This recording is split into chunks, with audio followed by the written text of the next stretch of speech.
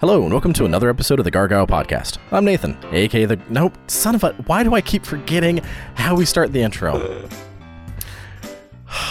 God. You did it this way for so long. I know. Got such a habit. Plus twice I forgot how to start the intro during the film fest. Hello, and welcome to another episode of the Gargoyle Podcast, where we take movies seriously, just not ourselves. I'm Nathan, aka the Gargoyle. And I am Eric, aka the Chimerican. And this is our second attempt of the intro to this episode because I screwed up the first attempt, which is a theme of what's been happening the last few days. So yeah, that has happened quite a few times. Yeah, so it fits and it works. This is the first episode that we've done after the Chat Film Fest, and we survived. We made it, man. Yeah, and that's pretty surprising considering some of the things that happened. We did not get run over by a boat, so that's good. Yeah, the Chat Film Fest was this last weekend, and like every single year, it's amazing. Every single year, it just feels like a better and better film fest. This year was just such an experience that I don't even know where to begin other than thank you, Chris Dortch. You are amazing. Everyone who was involved in putting the film fest together, you are our heroes, and I'm probably going to say that again at the end of the episode. We love you. You're the best. Yeah, man. I had an absolute blast. Like, this is the first full film festival that I've been to. I went to Knox Horror Fest last year, but I didn't get to go the entire time. But for Chattanooga Film Fest, I was able to go the entire time, and man, like, what an experience it was. Like, yep. The weird thing about it, like, it's been, as of the time that we're recording this, it's been 4 days since the Chat Film Fest ended, and over the past... Has it only been 4 days? Yes. I feel like I'm still trying to catch up on sleep. No, for From, sure. yesterday. Like, I've been going to bed at like 9-10 o'clock every night because, like, I got almost no sleep at all this weekend, and I've been going to bed at like 11 or 12 as like sad Charlie Brown music is playing in my head because I'm at home and not at the film fest. I've been trying to watch some stuff at home. Like, I've been watching Santa Clarita Die, and like I get like an episode in and I'm falling asleep throughout the episode, and yeah, like it's been a struggle these past few days. Yeah. I don't remember where I was going with this. Oh, I remember. Okay. You didn't sleep much. I didn't sleep much, but like the experience that I have with Chat Film Fest reminds me a lot of like when I was a kid going to summer camp. Sure. Like how, throughout the week, you make all these great friends, you have these great experiences, like you ride this huge high the entire time you're there. You were doing drugs in summer camp as a kid? Okay, let's move past that. No. You won't let me make my jokes? My terrible, terrible jokes? No. Not today, Nathan. Not today. Gary, Indiana. I was not... Terrible. Anywho, so summer camp, you're having a lot of fun the entire week. Like, Sure. It's pure fun. And then it just ends. And you're like, oh yeah, I have to go back to the real world. So like, I've been kind of sad the past 4 days because like, I met all these great people and I know that like I'm not going to see them again for probably at least a year and maybe never again. Like that was kind of the thing about summer camp is like once it was over, it was so bittersweet because you have all these great memories, but it's like, then you're just kind of like, well, I might see them again next year, or they might not come back, or it's like, I don't know if I'll ever see them again. And I mean, you've got Facebook and stuff like that, but it's just not the same as like actually getting there and just being around people who love movies. Like it's kind of surreal because I'm used to kind of being an outsider because of my love of movies, and I feel like there aren't quite as many people around where we live that share that love. So it was just so cool to be surrounded by a bunch of people who, it didn't matter who it was, I felt like I could talk to anybody and I would immediately have something in common with them. Yeah. And that's a very surreal experience for me. Well, and a lot of the people you will be able to see again because some of them I am positive are going to be at the Knoxville Horror Film Fest. Yeah. And, I plan on keep going back to Chat Film Fest as long as we possibly can. So, like, some of these people you will see again. But, yeah, like, It was just a nice escape from the real world for a weekend. Like... It was a little tough, especially because like we left late on Sunday and then Monday morning we had to go back to work. So it was like, oh yeah, like we should have built another day in there to buffer us, like to transition back to reality. It was like a hard crash. Yeah, next year we should take Monday off as well. Yeah, like that's the. I mean, we talked about this a lot in the episodes leading up to the film fest, and like all of those pre-fest coverage episodes where like I was trying to prepare you of, okay, there's going to be awesome movies, there's going to be amazing movies that you're going to love, and that's also not the point of the film fest, but that's also the point of the film fest, right? Yeah, but that's also like practicing that double think there. Like it's just so. It is such a unique experience. And I know that anyone who has been to a film festival, like, you know, they get it on some level. And maybe it's just that Southern charm, you know, like maybe it's just something about Chattanooga and having the film fest in Coolidge Park right there on the river. Yeah, man, next to a carousel and a boat party. And that venue is amazing. Like, this is the first time I'd ever been to the Chattanooga Theater Center, and it's like right there on the water. You get this like magnificent view of the bridge, the walking bridge. And like, it was just such, like, just being there, standing around was an experience in and of itself. Yeah. And it's you know, a growing film fest, but it also has still a lot of intimacy involved. Like there's still a lot of being able to just sit there and talk to people. And yeah, like pretty much any of the guests, if they're just like, most of them were just there at the film festival. It was like we had Eric Pennycoff, who was there the entire time just watching movies and having fun. And we had Eric Pennycoff, who when we saw him ran up and gave us a hug. Yeah, and nice. Yeah, we love you, Eric. He's a great guy.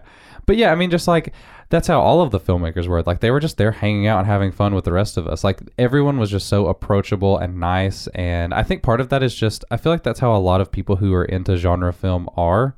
Because I know, like, even just based on like the number of horror film fans that I've met, it's such a weird stigma that people have. Like, I don't like to tell people how much I love horror movies because I feel like they're like, oh, you like blood and guts and like that demon shit. Like, dude, I revel in telling people how much I love horror.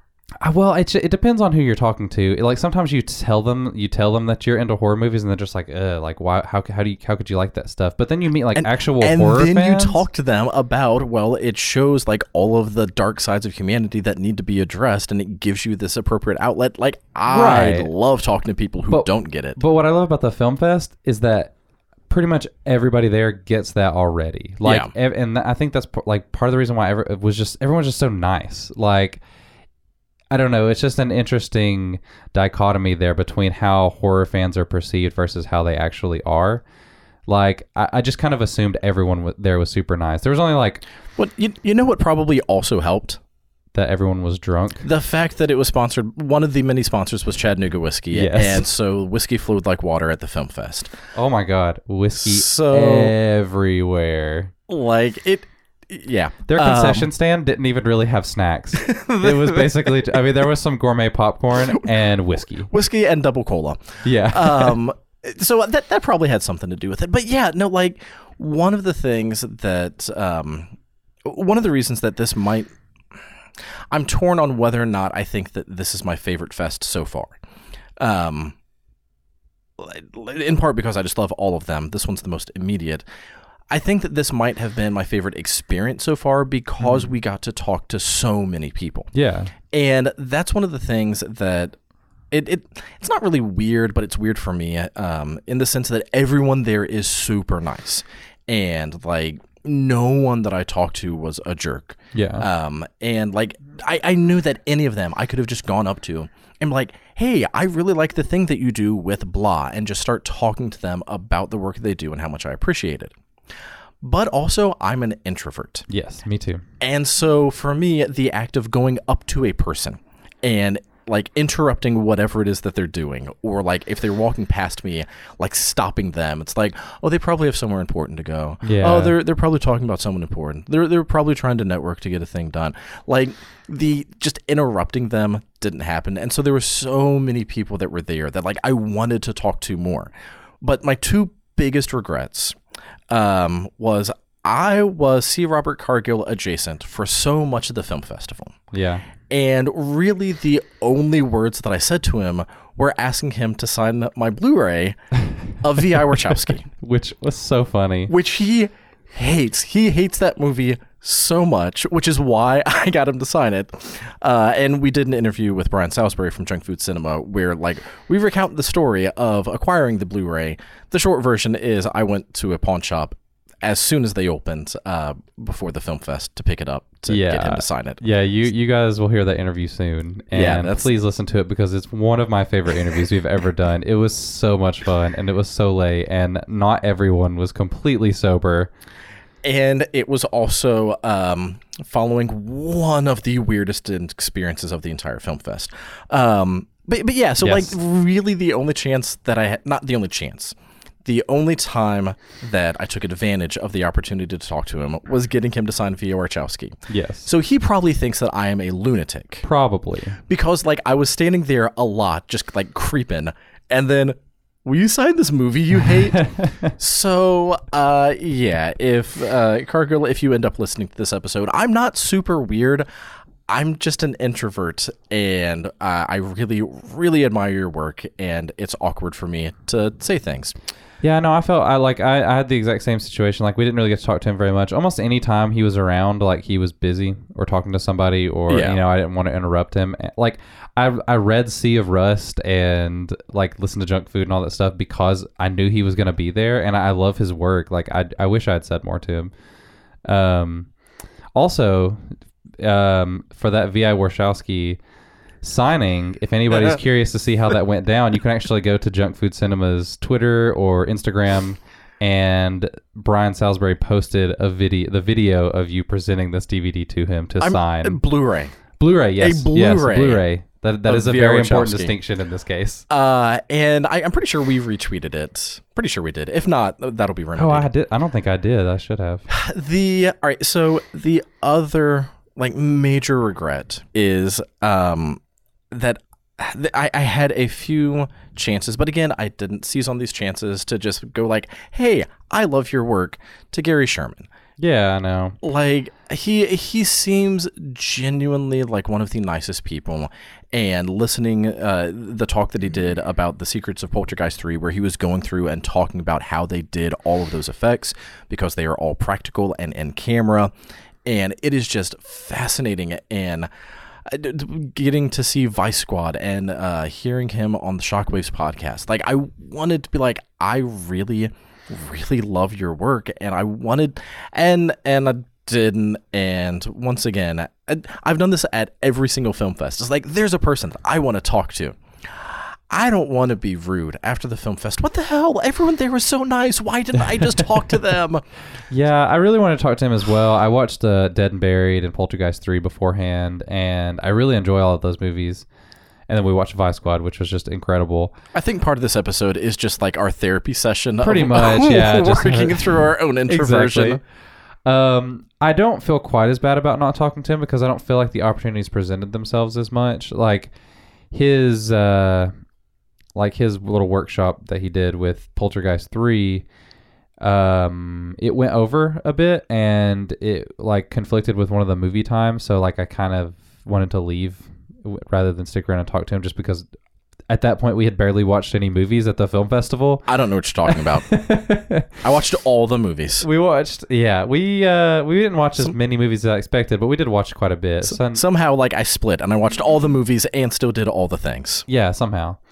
It worked out well, but at that point I was like, I need to see this movie, so I kind of skedaddled a little bit earlier than you did. Yeah. But like, again, we were talking about this before we started recording, that the film fest went, how is it that I said it? Exactly as expected, but like completely not as planned, or something along those lines. Like, yeah, it went exactly the way we expected, but not the way we planned. Yeah. Yes. Yeah, so like these were things that I knew going in. It's like, we're going to miss some movies because we're going to plan to go see them, and this other thing is going to happen instead. Like, for instance, one of the movies that I was really excited about seeing, that I ended up not seeing, was because as I was about to walk into the theater, I grabbed a slice of pizza, crammed that pizza into my face, and then as I'm walking into the theater, I see Brian Salisbury. And I'd been talking with him a little bit online beforehand, like, hey, we really want to podcast with you. We love Junk Food Cinema. We'd love to be able to, even if we don't have a chance to podcast, just like meet and tell you in person. We love the podcast. It is amazing. It is what we want the Gargoyle podcast to be. But, without completely ripping off everything that you do. Yes. So cram pizza into my face, see him, and rather than I'm just going to sneak past him and hope that he doesn't see me and think that I'm being rude and then like try to catch up with him later, I was like, I'm going to take this opportunity to stop and talk to him. I was taught never talk with your mouth full. So instead, as I'm chewing, I just put my hand on his shoulder and he looks at me and then I give like the, like, hold on a minute, like raising my finger up and then point at my face like I'm chewing. It was probably the most awkward introduction I've ever done. And somehow he still hung out with us for most of the weekend. So it really did. I think that was one of the stranger things that had happened is that like I was really looking forward to meeting him because Junk Food is definitely my favorite podcast that I listen to. And like Brian, like not only did we hang out with Brian the whole time, but he like kind of wanted to hang out with us, which was super weird. Yeah, like there were times where it's like, hey, where are you guys? Yeah, he would text us and be like, where are you guys at? And it's just like, Brian Salisbury actually wants to hang out with us. Like, he may not know it yet, but he's my new best friend. Sorry, Nathan. It's okay. I'll live. He's somehow. Great. Like, I mean, he was exactly the kind of person you would expect him to be based on like how he is on the podcast. Like he was knowledgeable and just fun and joked around so much. Like there were jokes. So many, like there were at least 2 or 3 times where there was just like joke sessions that like broke out like they were dance battles or something between everyone. It was pretty great. I think my favorite was when we started getting into dad jokes. And if any of our listeners are starting to be like, dudes, like shut up about your experiences, that's kind of what this episode is just like trying to recount how much fun and just amazingness is involved in the Chat Film Fest. And like we've not even gotten to the movies, and we're probably not going to get to much of the movies on this episode, but don't worry, we're going to put out individual reviews of all the movies that we were able to see from the film fest. But yeah, this is more of just like we spent so much time prepping for it. And so much time like going through old movies and talking about it and getting ready for just being in this environment that we kind of just want to bask in it a little bit more. Like we're not ready for it to be over. Exactly. That's exactly it. And then this serves a little bit as a preview of what's to come because we're talking a little bit about the interviews we did and then we haven't even gotten into that hardly at all. Like one of my friends, it was either Monday or Tuesday, like asked how the film fest was and was like, it was amazing.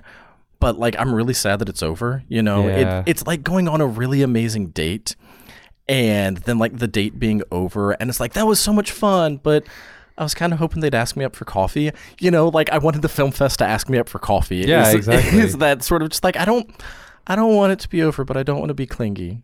I know. It's like, I'm relieved a little bit because it was kind of exhausting. It's a little exhausting, you know. I miss my family. It's great to be back home. I'm finally to a point where like I've accepted it. I think a little bit. I might have gotten sick and might be dying.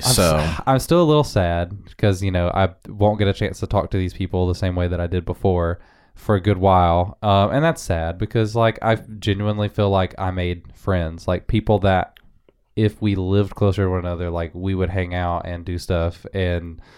I don't know. It's just weird because I don't meet that many people. Or at the very least, like if we lived someplace that did have like an indie cinema, that we would see them there on a regular basis and like would be part of that. Like, oh, hey, they're showing this. You gonna be there? Yeah. So even if it wasn't like I'm gonna invite you over to my kid's birthday, like there's at least that level of again just that camaraderie and just being around all of these people that share your love and passion. There really is something so magical about Chat Film Fest. It was great. Also, shout out to Andrew Austin, who we haven't mentioned yet, because he was there he's a co-director of the documentary The Power of Glove. Yes. And he was a lot of fun, and we realized that he was unintentionally cosplaying as Harry Dean Stanton in Alien. So that was cool. He was a blast to hang out with. Man, there were so many people. It was so much fun. I'm not a very sociable person, so it was not necessarily a new experience for me, but like just I didn't expect to like develop so many connections to so many different people in such a short amount of time. Yeah. It was an absolute blast. All right, so some of the things that we did have a chance to do, and this is more of a heads up. These are going to be some of the episodes coming up. We've already mentioned that we podcasted with Brian Salisbury. That interview got very silly. It was very silly. Very silly. Very fun. It was a blast. It was great. Where's the corkscrew?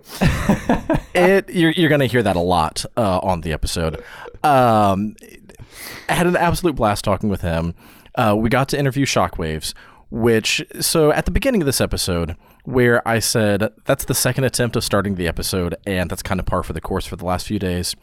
And then I started talking about, just some of my own introversion and like trying to talk to people. It's always that first step, after I start talking to people, it's just like, oh, right, they are people who also use words. Yeah. There's like no reason to be awkward about things. Yeah, no, that was the thing. Like once we actually started, because like when I first got to the film fest, I was really nervous about talking to all these people. But like honestly, within the first 5 minutes of talking to them, it was like, oh yeah, this is okay. Like I felt perfectly at ease talking to them. Yeah, but like there's always that first step. And so when we were podcasting with Rebecca McKendry, Rob Galuzzo, and Elric Kane, or AKA Ryan Turek, he might or might not have taken on Ryan's moniker during the episode.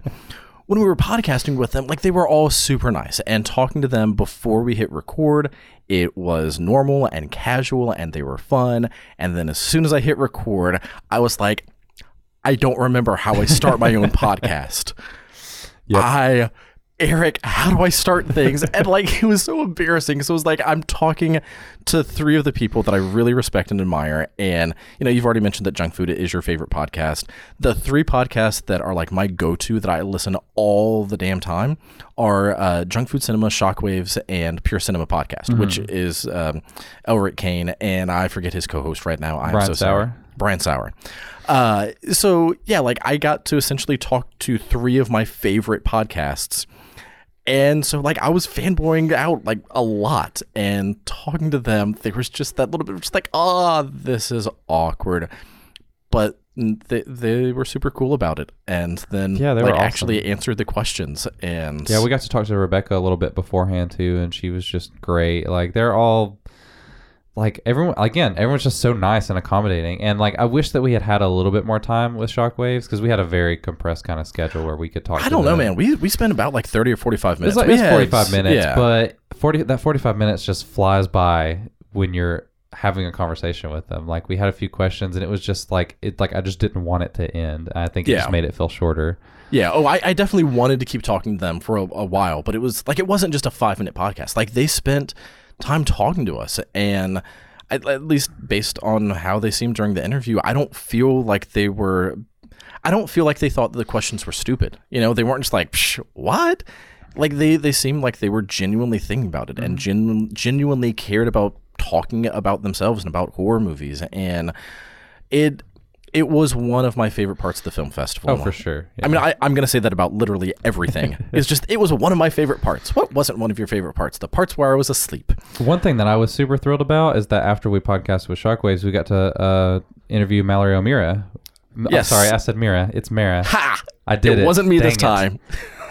Mallory O'Meara. She was great. Like, I was super excited because I wasn't sure if we would have a chance to interview her. Like, it was a little bit harder to get a time nailed down. Yeah. And I absolutely love her book. So like that was something I really wanted to do. Even if we didn't get a chance to interview her, I wanted to at least talk to her. Yeah. So we got to see her event where she talked about her book and about Millicent Patrick. And then the next day we actually got to sit down and do, I almost said a 2-on-1 interview. And it was just like, it was so great. And it was really surreal too, again, because I listened to the audiobook and she read the audiobook. So I was like sitting there and hearing her voice. And I don't know, it was strange because I had heard her voice for like 12 hours at a time, like a 12-hour audiobook. And then it was interesting to just see her in person and actually talk to her. And then I awkwardly started that episode as well. Of course you did. Yeah, of course I did. Which, it's fine. It's whatever. I'm not perfect. Maybe a little. I don't agree with that. You're perfect. Okay. It wasn't me saying it. It's okay then. Yeah, like she was so awesome to talk to because, a lot of times we end up talking about just horror or we end up talking about just movies. But talking to Mallory and like hearing her provide some of that backstory and just getting to know a little bit more about like why exactly she wrote the book, like why it's so important, I just feel like it gave a different side of our love and appreciation for movies. And I don't know, I feel like it was a very important interview. And if you have not read her book, I mean, we recommended it strongly beforehand, but especially after talking to her and especially after hearing just her responses to some of the things that we asked her, it's like, yeah, this person is... God, she is just so awesome. Like, you need to support the book. You need to support her artistic endeavors. You just do. Yeah, and one thing I loved about all the interviews and all the people we talked to is that even though we were asking a lot of the same questions of them, like, all of the interviews felt very different. Brian's was a lot more loose and just kind of goofy. Shockwave's was very... I don't want to say academic. That sounds kind of weird, but it was like we were really digging into academic. Rebecca and Elric are like college professors about cinema, so like, yeah, it makes sense that it's academic. Yeah, and then with Mallory, we kind of brought it into like a social perspective, I think, in a way. Getting some of the socio-cultural stuff, and again, like, just a very personal side of it. Yeah, exactly, and like hearing her perspective on horror and everything was just fantastic. Like, such a great interview. Yeah, and so when we did our interview with Chris Dortch, and he said that the theme of this year's fest was kind of the devil, my own personal theme from this year's film fest was more of the creature, in part because Mallory was there talking about the book, because we got to see A Creature from the Black Lagoon 4K restoration on a 10K screen outside in downtown Chattanooga, which, oh my God, it was beautiful. It was so cool, and it looked fantastic. And there were a ton of people there. Like, I was really, really thrilled to see that it was super well attended. There were kids out there, and they were playing. Like, it was awesome, man. Yeah. It was so cool. Well, and like, I heard people afterwards, I overheard people talking about, man, I hope they do stuff like this more often. Absolutely, yeah. Like, we were talking about, I would love, like, I would go to those so much. I'd take the kids, and like that, it was just amazing. But not even just us. Like, of course we said that, but like, I heard other people who weren't us. Who were saying that, like, they really hope that Chattanooga starts doing basically a theater in the park. Yeah, and CFF does have, like, they've done some movies under, like, the CFF Presents banner where they just do certain screenings, like, outside of the film festival. And it'd be I don't know if they have the funds to make something like that work, but it would be fantastic if they could do something like that. Oh, yeah, absolutely. I think it would have a huge turnout. Of course, it takes money to keep things going.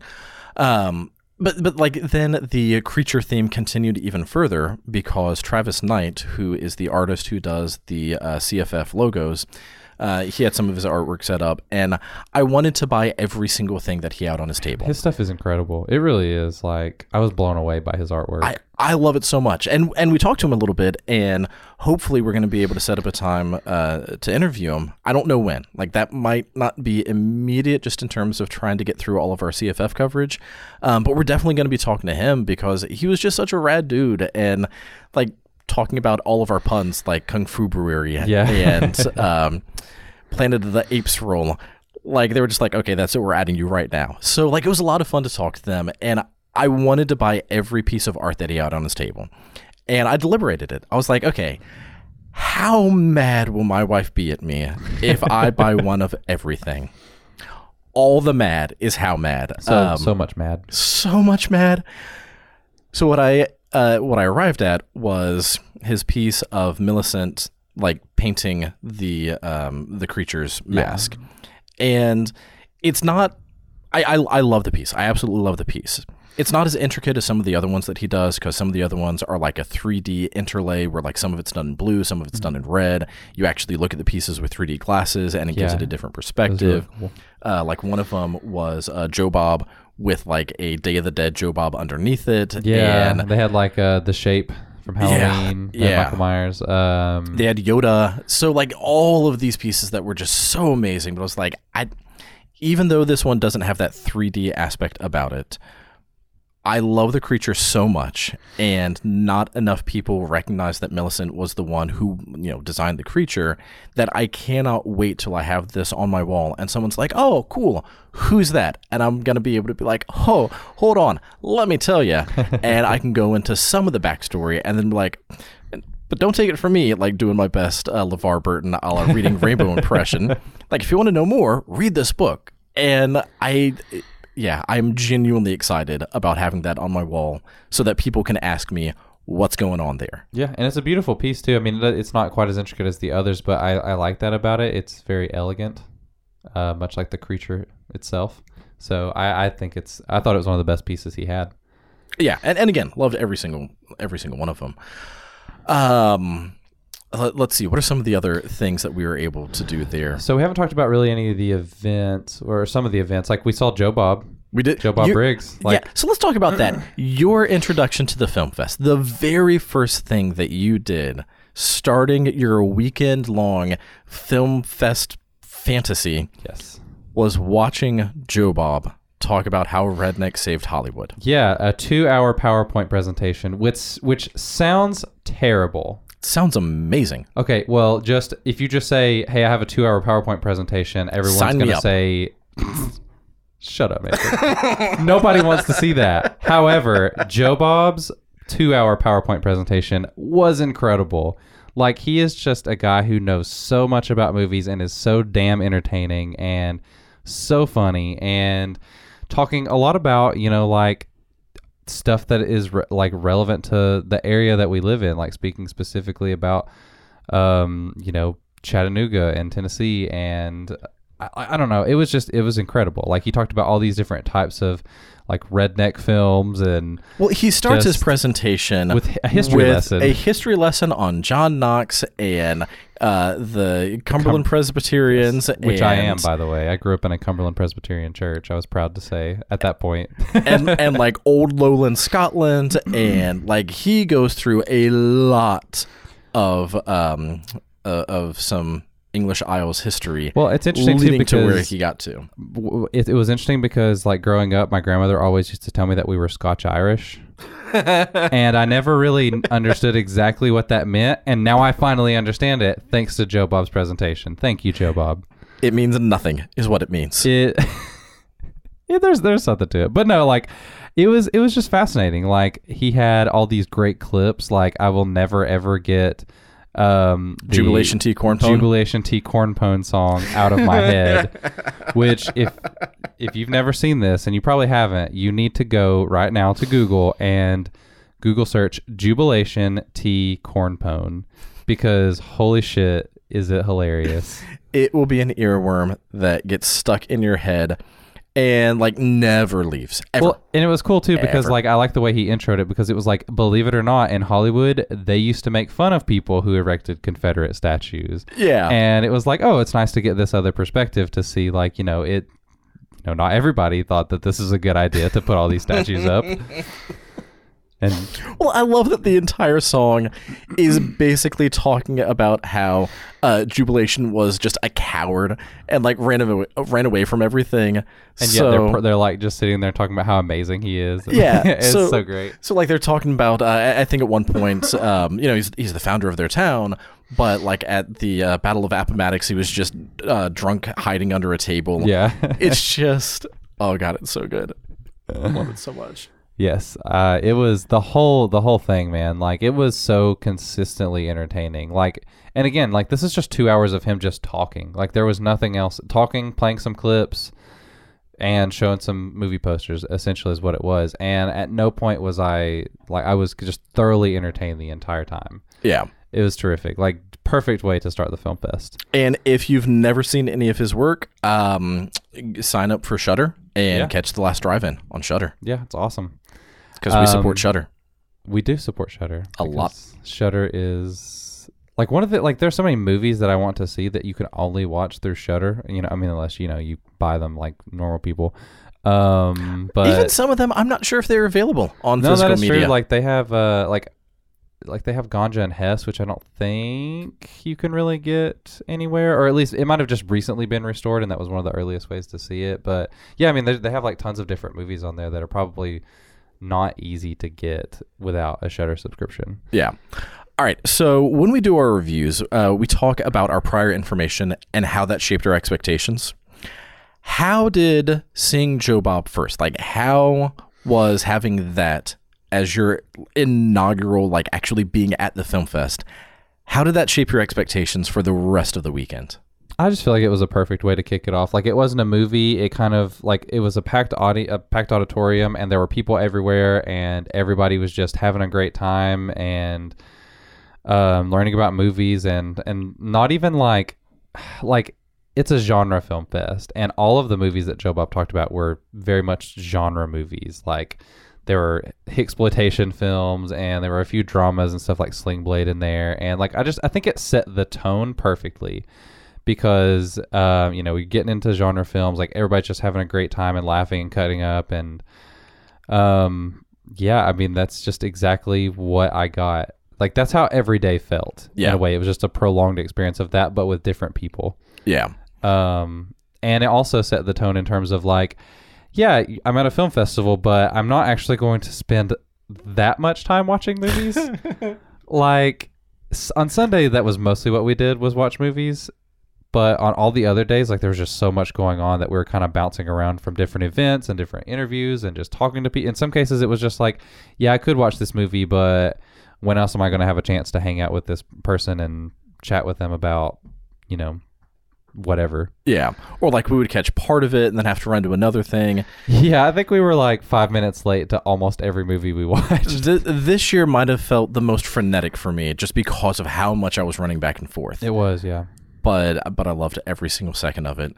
All right, so even though we're not going to get into the details of any of the movies, what was like one or two of the movies that really stood out that you just absolutely love? Then they don't even necessarily have to be like your favorite, because as we're going through the individual reviews, you might be like, you know what? Yeah, this one might be my favorite. So like recognizing some of those answers might change, but just initially, what were some of the ones that really stood out to you? So I think that the biggest surprise of the festival was probably Bread Factory. We'd watched the trailer for it before, and Chris was like talking about how he really wanted people to take a chance on this movie. But like it wasn't one that I was like super excited to see. I was just like, this looks like fun. Like whatever. But man, was it amazing. Like it was so much fun, and probably the funniest movie that we saw. Like it was really hilarious and was just so charming, and was just like the whole movie was just about advocating for the arts, and I absolutely loved it. Like I think it's really like a very touching piece of work, and it's the kind of movie that again I really like. I understand why Chris was like, yeah, I hope somebody gets smart and picks this up, because it's not a movie that's an easy sell to a large audience, I don't think, because of just how different it is. It felt like Waiting for Guffman, but played seriously. Yeah, like it kind of reminded me, and you say played seriously, but it was still very much a comedy. Well, but here, I have something to say about that, but I want you to say what you're saying before I say the things I was going to say. It had, it focused on a very large cast of characters. It had like a plot, but it also didn't feel plot driven. Like it was there were a lot of like little vignettes throughout the film. It kind of reminded me of Slacker a little bit, the Richard Linklater film. But with a little bit more of a narrative through line. I think it was just so much fun and so charming, and I really hope more people get a chance to see it. So here's the thing about it being the funniest movie of the weekend. There were other movies that absolutely were comedies. In fact, you disagree with me. I don't care that you disagree with me.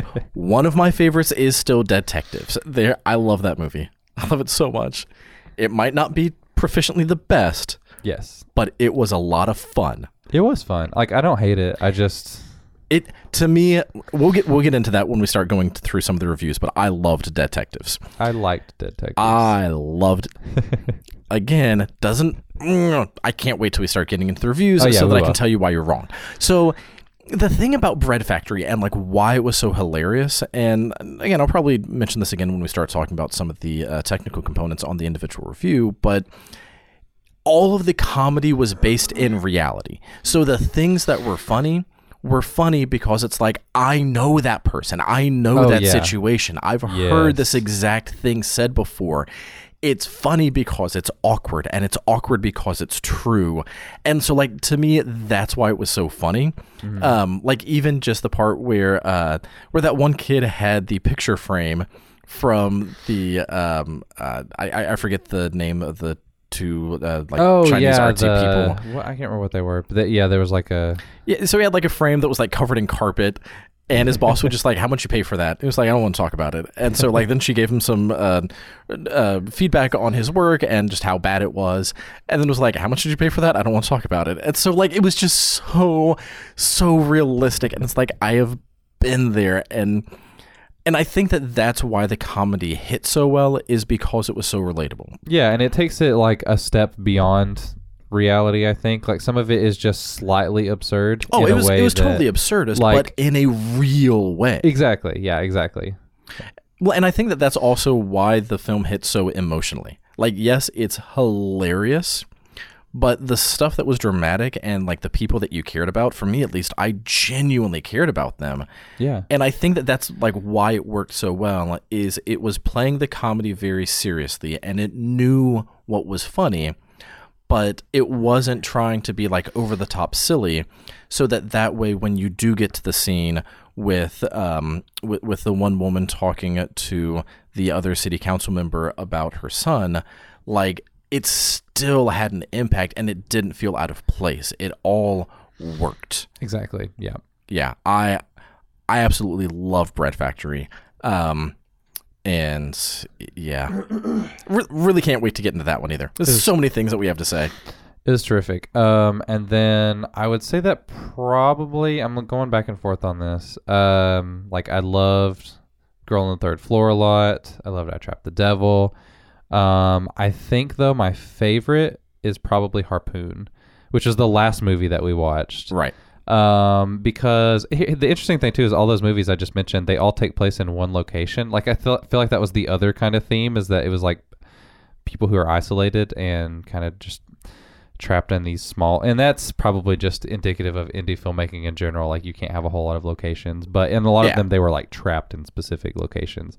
But anyway, Harpoon is basically just about three people who get stuck on a yacht, and that's essentially the storyline, except for I don't want to get too much into it, but it's one of those movies where, you know, like sometimes you sit and you see a movie, it's like, oh, how can you make something like this interesting? Like it's just three people on a boat and they're stuck. Like what can you do? And Harpoon is so fucking good at escalating the situation over and over again. Like, and it starts off super strong. Like it starts off batshit crazy, like what's happening, and it somehow continues to up itself over and over again in a way that you just completely do not expect.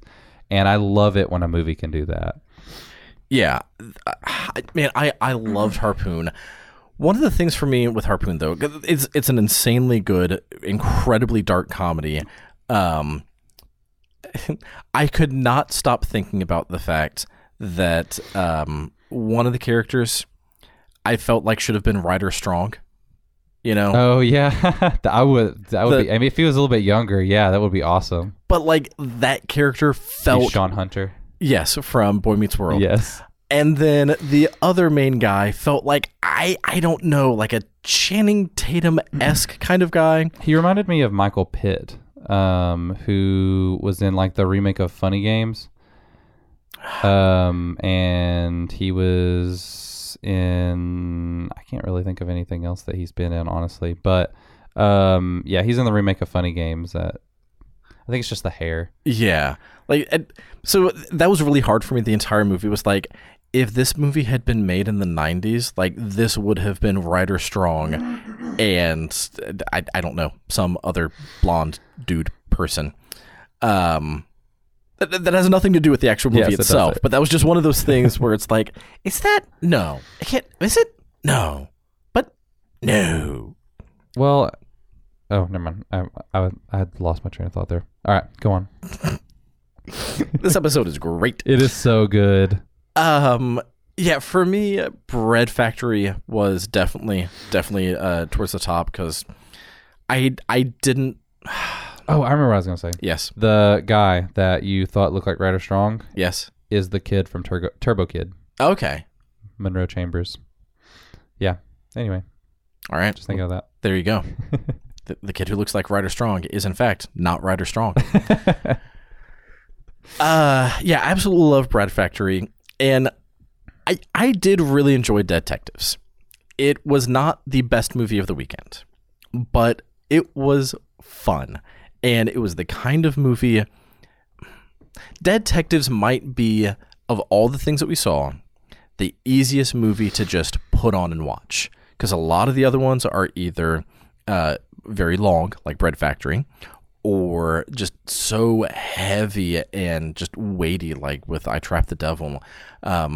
or just bloody and gruesome and freaking weird, like Mutant Blast. And so, like, of all of the movies that played, or even with Harpoon, which again was an amazing movie, it's not an easy movie to just be like, I think I'm just going to throw this on. It's amazing. Absolutely loved it. But Dead Detectives, it feels like horror comedy light. And I don't mean that in like an insulting, like, oh, it's not that good of a thing. But it was easy enough to just kind of like, you know, zone out for a minute, pick right back up where you left off, and just like, oh yeah, like I'm still having fun.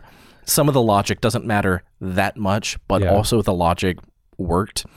And that's why it was a great film to play at midnight, because like I literally was zoning out during parts of it because I was trying really hard not to fall asleep. Yeah, but and like you probably didn't miss that much. And again, I don't mean that in an insulting way towards the film, because I love it. Eric might only like it, but I love it. It's just an easy watch, you know? And that might not be the most complimentary thing to say about a movie, but it's also an accurate thing to say about the movie. Mm-hmm. The internal logic worked. Some of the scares, I think, hit.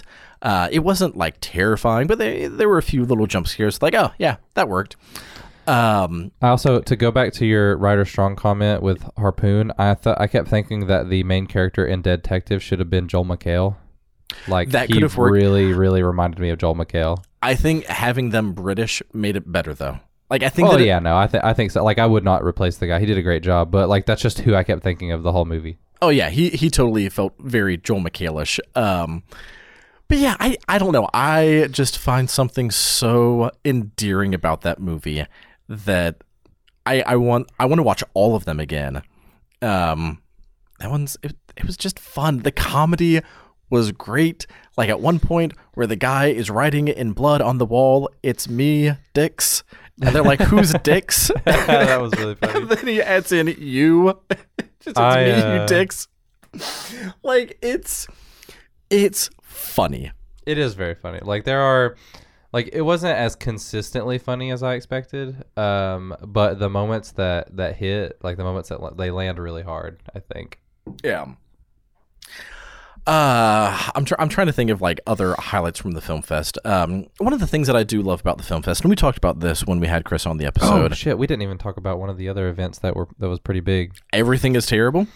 Everything is Terrible. Yes, we didn't get to see all of that one. But no, Crispin Glover. Crispin Glover is a thing that happened. Yes, it is a thing that happened.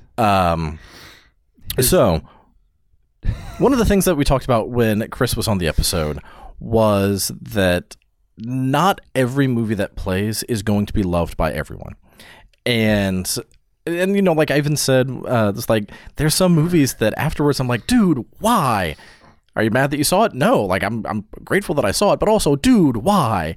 And so I love the fact that the movies that are played, some of them, like, yeah, there's no question why they were played because they are amazing films.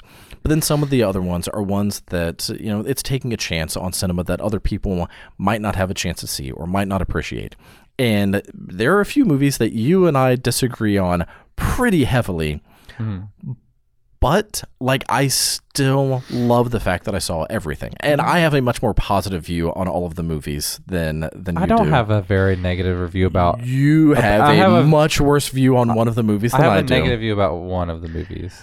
But I think that I probably tend to be a little bit more forgiving on some things. Because, I mean, even when we were talking about the Zodiac Killer, and you're like, no, that movie kind of sucked. I'm like, no, man, the movie is awesome.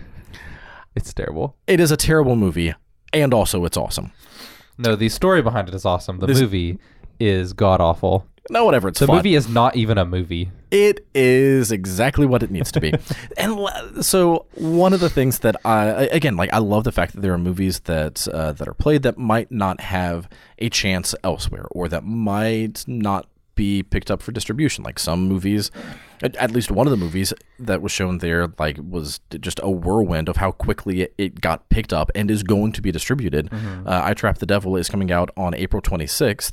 So if you have nothing else to do on April 26th, screw Marvel Endgame, go see I Trapped the Devil. Also, because Endgame is going to have way too many people in the theaters anyways, go see I Trapped the Devil first, and then catch Endgame a few days later. Yeah, and I Trapped the Devil will be playing at Central Cinema. Yes, I don't know when. I don't know if they announced the date. April 26th, isn't it? Is it? Are they playing one of the premiere? I think they're one of the, because it's only going to be in like 100 theaters when it opens on the 20th. It's also going to be on VOD. Yeah. So you can watch it that way. But watch it in theater. Yeah, if you can, because that was such a great experience in the theater. Like, that was probably, maybe not the scariest, well, maybe the scariest, but definitely the tensest experience. Yeah. And we got to talk to Josh Lobo for a little bit. Unfortunately, every time that we talked to him, we didn't have enough time to actually record. Hopefully we'll be able to set up an interview and just like Skype him in or something. Because I have so many questions that I want to ask him. And I really want to talk to him about this movie, so hopefully we'll get that set up. But yeah, I Trapped the Devil was amazing. But then there are other movies that some people might not love, but I love that they exist. Nothing that I saw this year had me regretting that I saw it. Yeah, and that's how I feel too. Like, I didn't regret anything. There were definitely movies that I did not enjoy. There was one movie that I didn't enjoy. I think it's because you went in with a different perspective than... Oh, no, that's totally not it at all. You said that before, and that's totally not it, because I had no real expectations for the movie at all. But we'll get into that in the episode. I still think that how you perceive the movie makes a difference, and I think that you still have in your mind that it is a different movie than what it was trying to be. No, that's I think that you think that it was trying to be a different movie than what it was. That's the issue. I think that it was the movie that it was. Yeah. No. I think it is not the movie it wants to be. I think that you think that it's I think that you think it's trying to be a different movie. I think that we're losing audience members left and right here. I think it's funny that you think that we have audience members. Yeah, that was what was going through my mind as I said it. It's like we're not losing audience members. We're still here. Yes. There was another thing that I was going to say, but I don't remember what it was. I really don't remember what I was going to say. We were talking about movies, talking about how awesome the movies were. Oh, Everything is Terrible. This was your first experience with a live show from Everything is Terrible. So much fun. Holy shit. It was so great. Oh, I wish we had seen the whole thing. But man, it was so funny. Like, those clips that they put together and then the show that they'd go, like, it was just fun. Like, and it was also I'm about 90% sure that is probably the most well attended anything that they had there. Like, that theater was packed for Everything is Terrible, which is crazy because I'd never really heard about it beforehand. But apparently there's some real, like, diehard Everything is Terrible fans around here. Like, there were people with Jerry Maguire VHS tapes and shirts. Not just a handful, like giant bags full, like 50, 60, hundreds of them. It was awesome. Like, I absolutely had a blast. That was one of the highlights for me, I think, that I wasn't really, like, we weren't even sure if we were going to get to go at all. Yeah.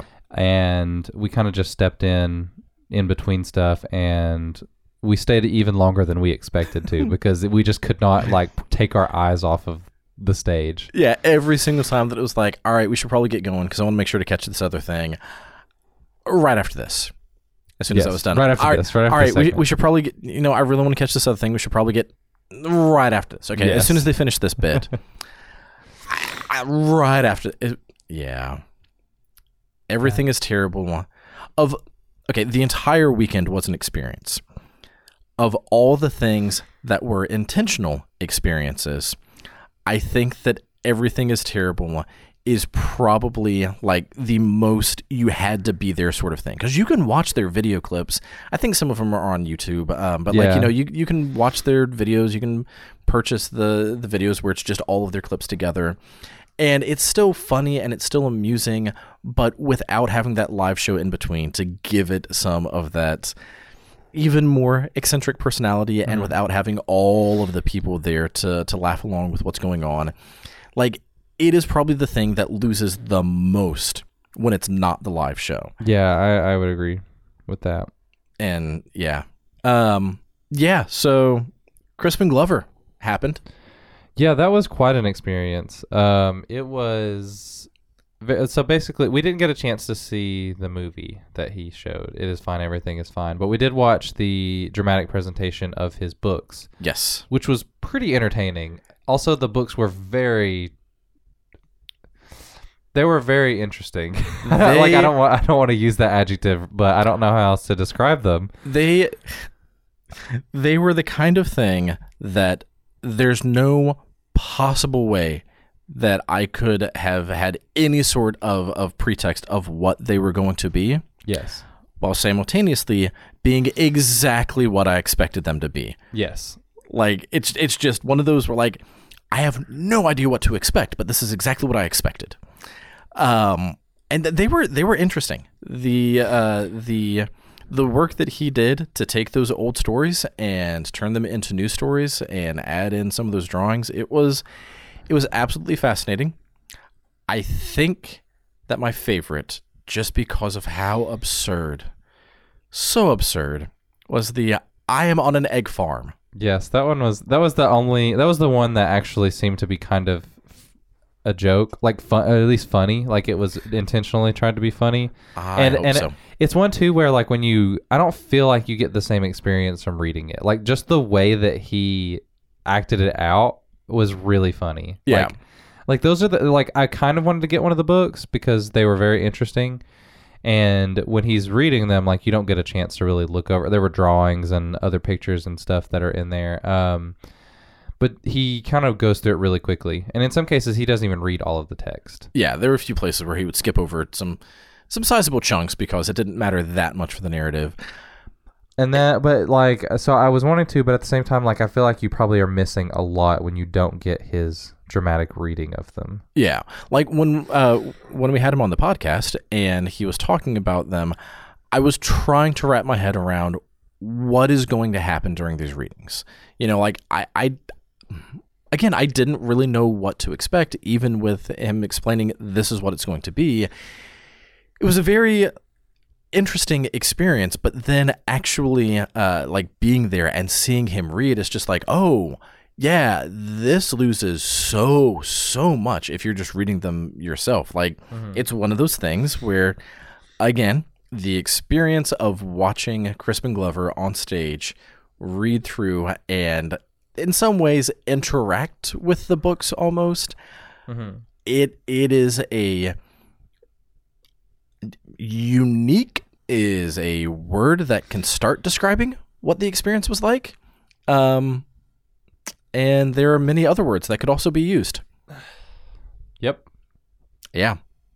And that's that. All right. Let's see. What else happened at the film fest? We're rambling at this point. We are, yeah. There was a Q&A with Crispin Glover that got a little heated. That was pretty interesting. Yep. I don't know how much we should say about that because we didn't see the film, so it's hard to understand in context the argument because it was about certain scenes that an audience member found distressing. Yes, and the audience member was very passionate about why they were distressed. Yeah, but you know what? I got nothing to say to that. that is also a thing that happened at the film fest. Yeah, I think that we went to a boat.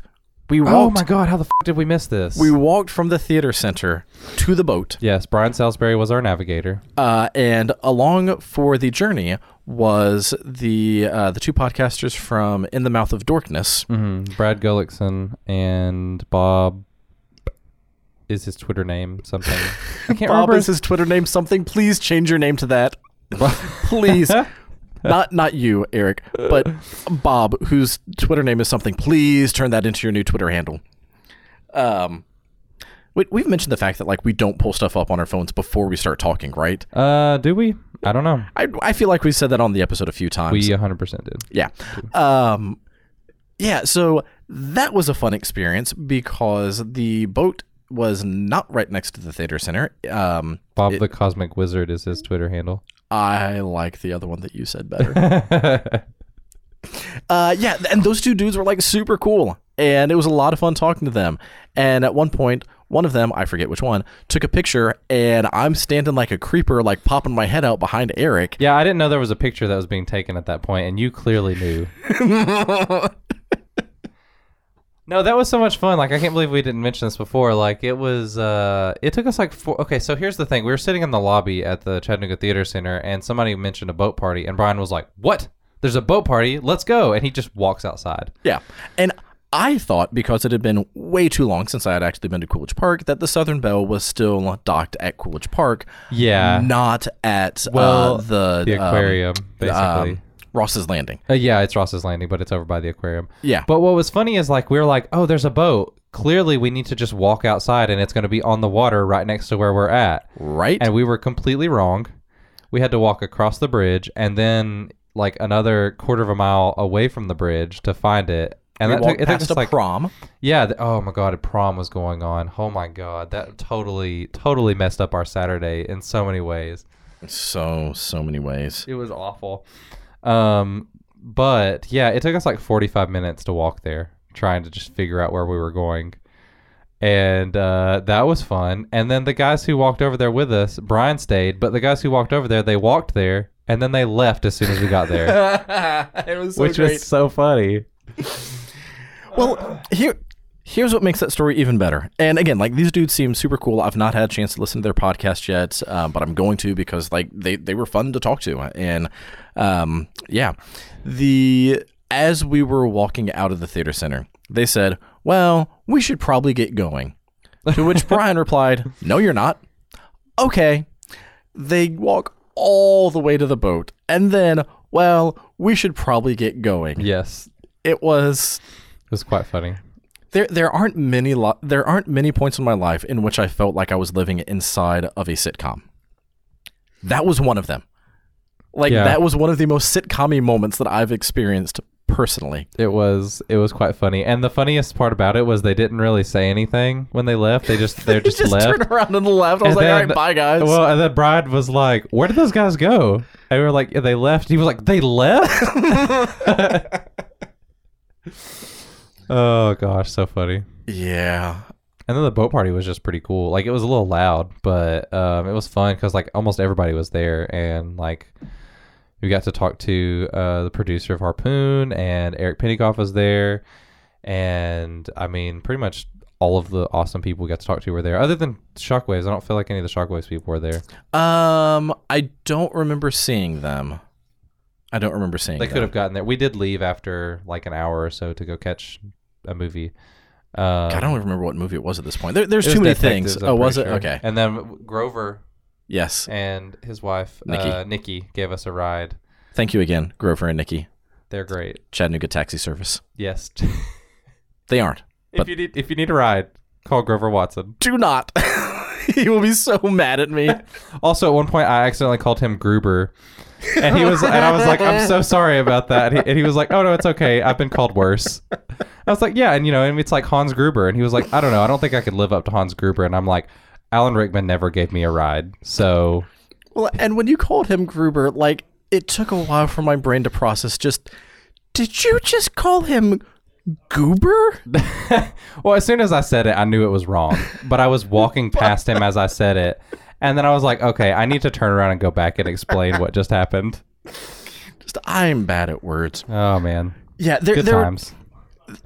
Okay, this really has been just us rambling about the film fest.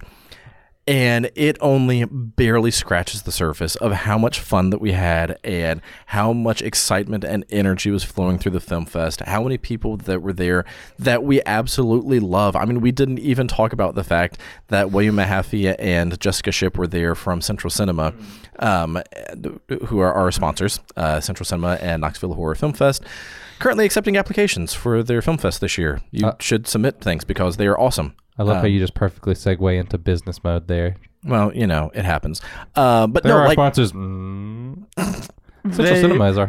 They are our sponsors, but like, they're our sponsors because we legit love Central Cinema, and I talk a ton about how much Chat Film Fest is one of my favorite times of year. And the day after Chat Film Fest, my brain starts going to, all right, how soon is Knoxville Horror Film Fest? Yep. There are other very, very, very important things in my life that happen between those two events. But in terms of like podcast mode, that's where my brain starts going. So like, I'm already starting to get stoked about October. Yeah, so they were there. Zach Beckler was there. He gave me a signed copy of his Blu-ray interior.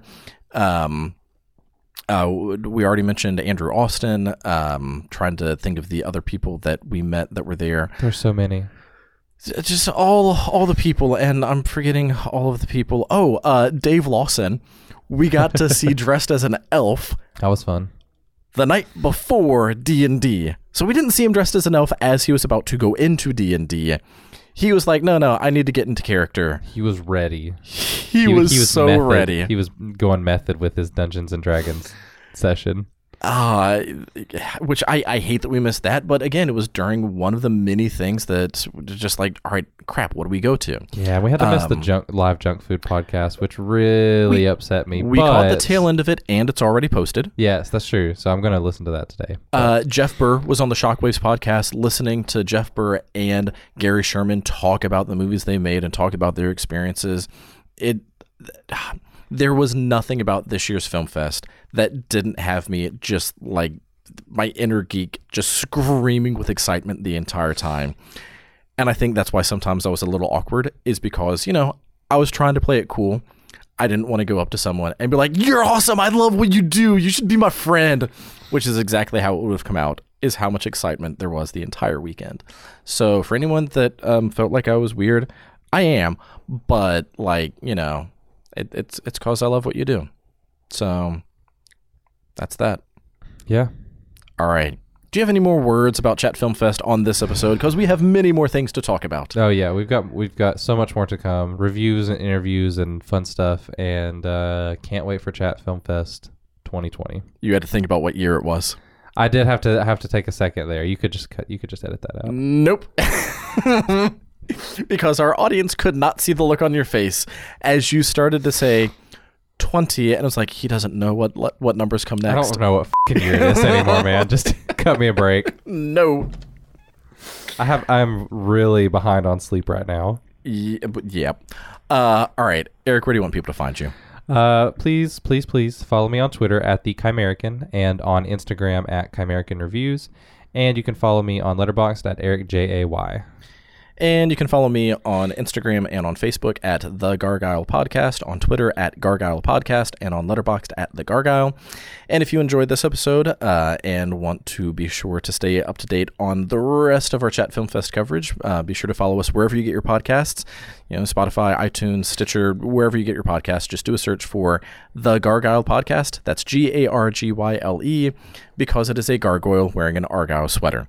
Because I am a nerd, I am proud of it, and that even though we've talked about how that name is not that descriptive of what we actually do, I do not see myself ever actually changing it, at least not entirely. Yeah. It might shift to like the Gargoyle Movie Podcast. Yeah, we could add some description in there. Yeah, or like the Gargoyle and the Chimera can go to the movies or something, but the Gargoyle is always going to be a part, because it is. Because he will always be in your heart. Yes. Some poetry for you all today. I like how you rhymed. Yes. Part with heart. Yeah. Could have gone with fart. It's funny because Ian used to always call his heart his part. So he'd be like, Dad, you're breaking my part. It's so funny. Kids are adorable. So subscribe. Not that we haven't already mentioned this, but we've got interviews with Mallory O'Meara, Junk Food Cinema, Shockwaves podcast coming up, as well as all of the reviews of the movies that we saw. It's going to take a while to get all of that out. We're going to try to get them posted as quickly as possible. But this might be like a few weeks worth of content coming out rather than just putting all of it out in one day. Yeah, that's a lot. It is many things. Plus, I have to edit some stuff. There are words that I bleep out, so I have a lot of words to bleep. You could just not bleep them. Yeah, it's funnier when they're bleeped. It's so funny when they're bleeped. It really is. All right, that's been it for this episode of the Gargoyle Podcast. I'm Nathan, aka the Gargoyle, and I'm Eric, and I'm still recovering from this weekend. And remember, kids, support your local cinemas, support indie cinema, support indie movie people, words, things. Support people who make indie movies was what I was trying to say. Support Central Cinema and Knoxville Horror Film Fest. And be sure to keep coming back as we are continuing to be idiots talking about movies. Yep. And support us. With your ears. That's all we ask. Just for your ears. Or your dollars. That would also help the podcast improve. Yeah, but yours are tastier than dollars. Yeah, everybody. It's like, no, how can we make this worse? It's like, then it'll just be like more polished crap. Hey, Mythbusters did prove that you can, in fact, polish a turd. Did they really? They this did. is a real thing that actually happened on the show. I did not know this. I've never seen this episode. It is a thing that really happened. That's amazing. I mean, it has to be like a solid turd. Yeah, of course. I mean, you know. If it's too squishy, it's not gonna. Where polish. did they get it? I think that it might have actually been like elephant dung, because it was kind of dry to begin with, which was able to give it some of that polish. Well, this is your inane Gargoyle trivia for the day. Turds can be polished. But some turds. This podcast is proof of that. When. And remember, kids, support Shockwaves, support Junk Food Cinema, buy Mallory O'Mara's book, support Pure Cinema Podcast, and do not watch VR Wachowski. You have it. Are you going to watch it? I'm going to watch it. Yeah. That movie. That's going to attempt. be your next bad movie night movie. No, my next bad movie night is Best Worst Movie, paired with Troll 2. Well, I meant the one after that. Oh, yeah. Yeah. Yep. All right. Bye.